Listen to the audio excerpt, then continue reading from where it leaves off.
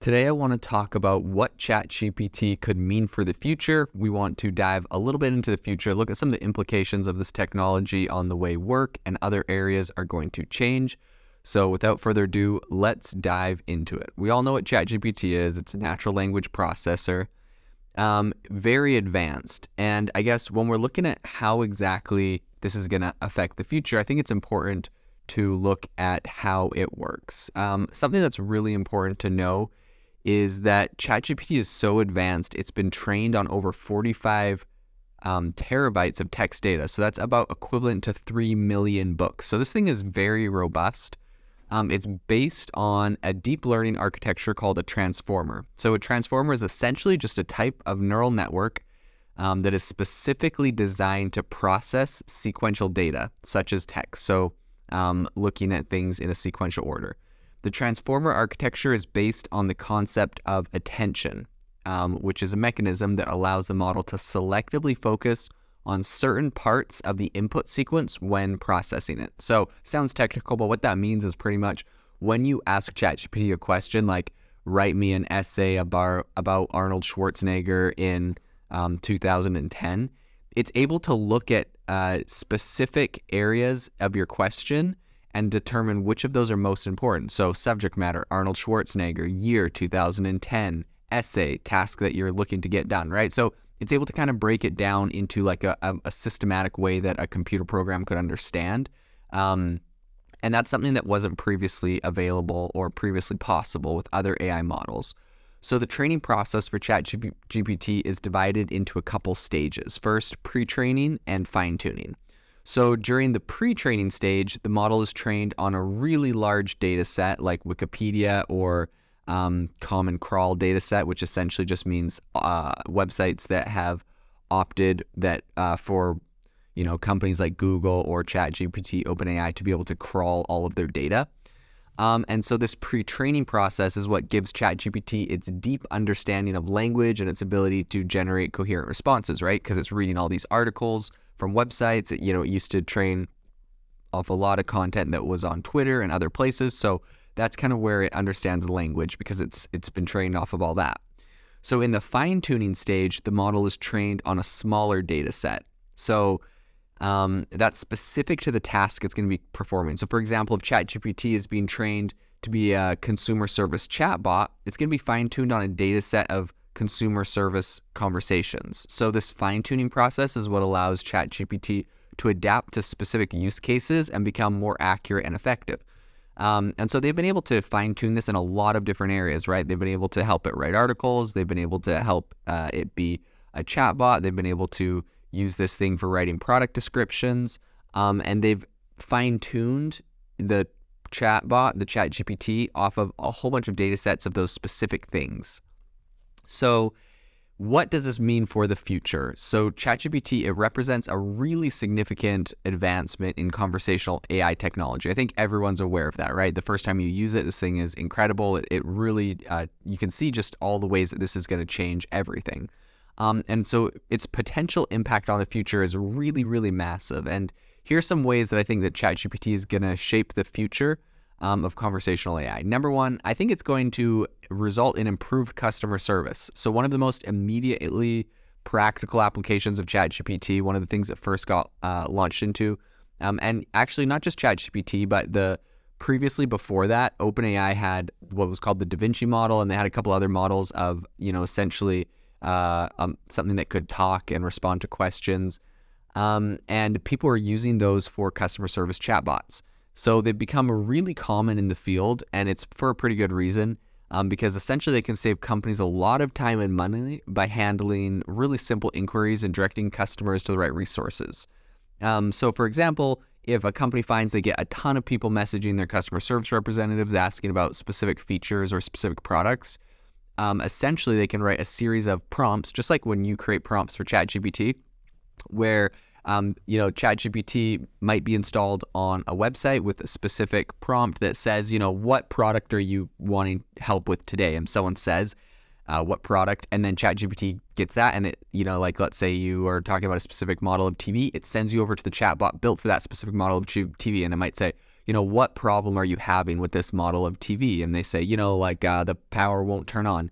And so then it has like all of the problems segmented out that are common, like every website has like frequently asked questions, whatever, same thing. So then it will send you over to the chatbot specifically to help people address that problem, which will run through the prompt they've created for like that chatbot that they're sending you to based on ChatGPT. It's like a prompt that says, when someone has a problem with the power, suggest these 5 different things, walk them through these different steps they can take to try to fix their problem or solve the problem. Anyways, it can get pretty elaborate, right? Because you could have tons of different products, tons of different problems, but you can program these things to be really good at responding in a very natural way. And so while, it might be complex to get something like this set up, this is saving like thousands of hours of actual humans having to go and just respond to the same, like frequently asked questions, the same frequent problems that people have. So that's the first way I see it making a really big impact. The second is virtual personal assistants. So ChatGPT is going to have a really big impact in the development of virtual personal assistants. So existing virtual assistants like Siri and Alexa are useful for, for handling basic tasks, pretty much like setting reminders or playing music, but they really lack the ability to hold extended conversations or provide like pretty much in-depth assistance.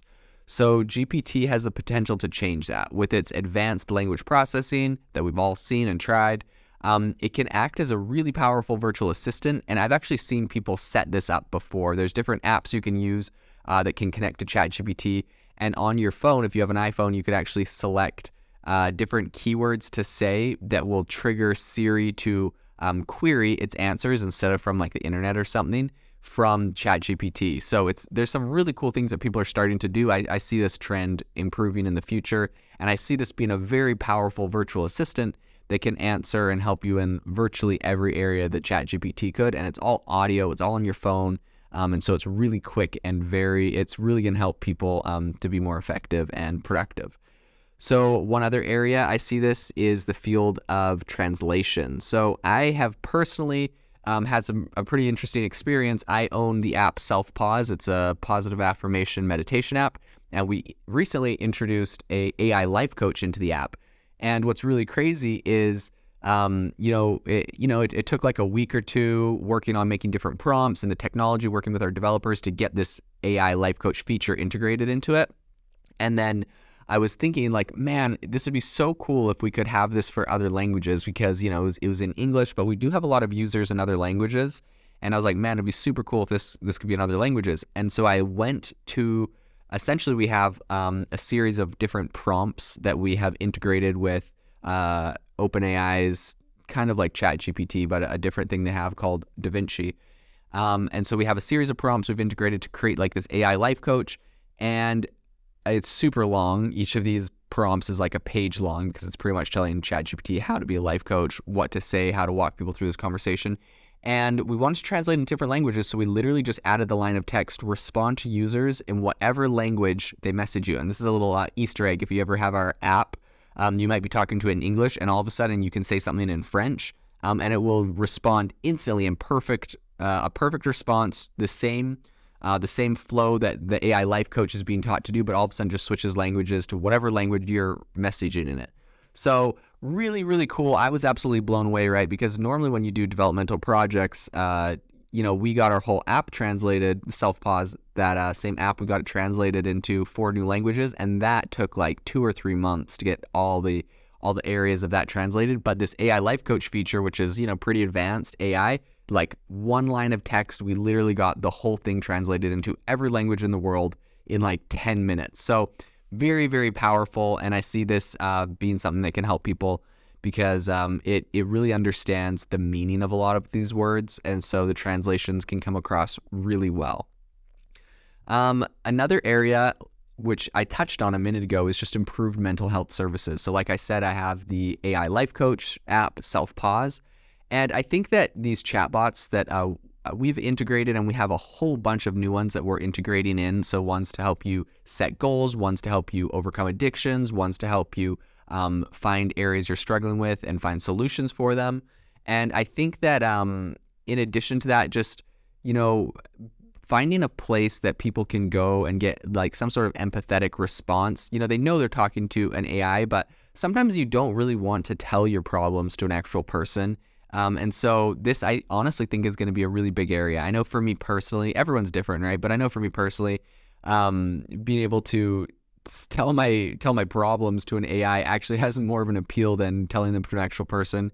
And I guess people that have privacy issues or other things, this could be a really big area, I think, is mental health support. So the one thing that we do need to consider is the ethical concern. So as with any new technology, there's also ethical concerns that need to be considered when it comes to ChatGPT.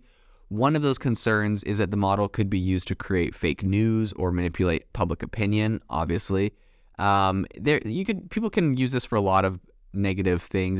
I've heard of people saying that hackers use this to generate like really realistic emails to people that are like tricking them into giving them their passwords or their credit cards or, all the different spam that we see. And of course, that's nothing that like wouldn't be done without ChatGPT, but maybe it could make it faster and better. So maybe they'll need to focus on putting safeguards in place for that specifically.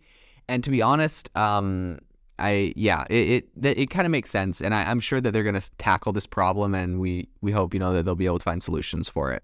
So wrapping up the podcast today, in conclusion, I would say ChatGPT is incredibly powerful, some massive steps forward as far as technology goes with this, and with its deep understanding of language and the ability to generate natural sounding responses, ChatGPT has the potential to revolutionize the way we interact with technology, like period. Like this is massive. I think this is equivalent of the internet being created today. I think it can be used to improve customer service, mental health, support, assist in language learning and translations, act as a more human-like virtual assistant. It's important to think of the ethical implications of this technology and to ensure that we're using it in a responsible way. And as AI technologies continues to advance, I think it's going to be important to remain really vigilant and ensure that this is being used in ways that benefit society as a whole.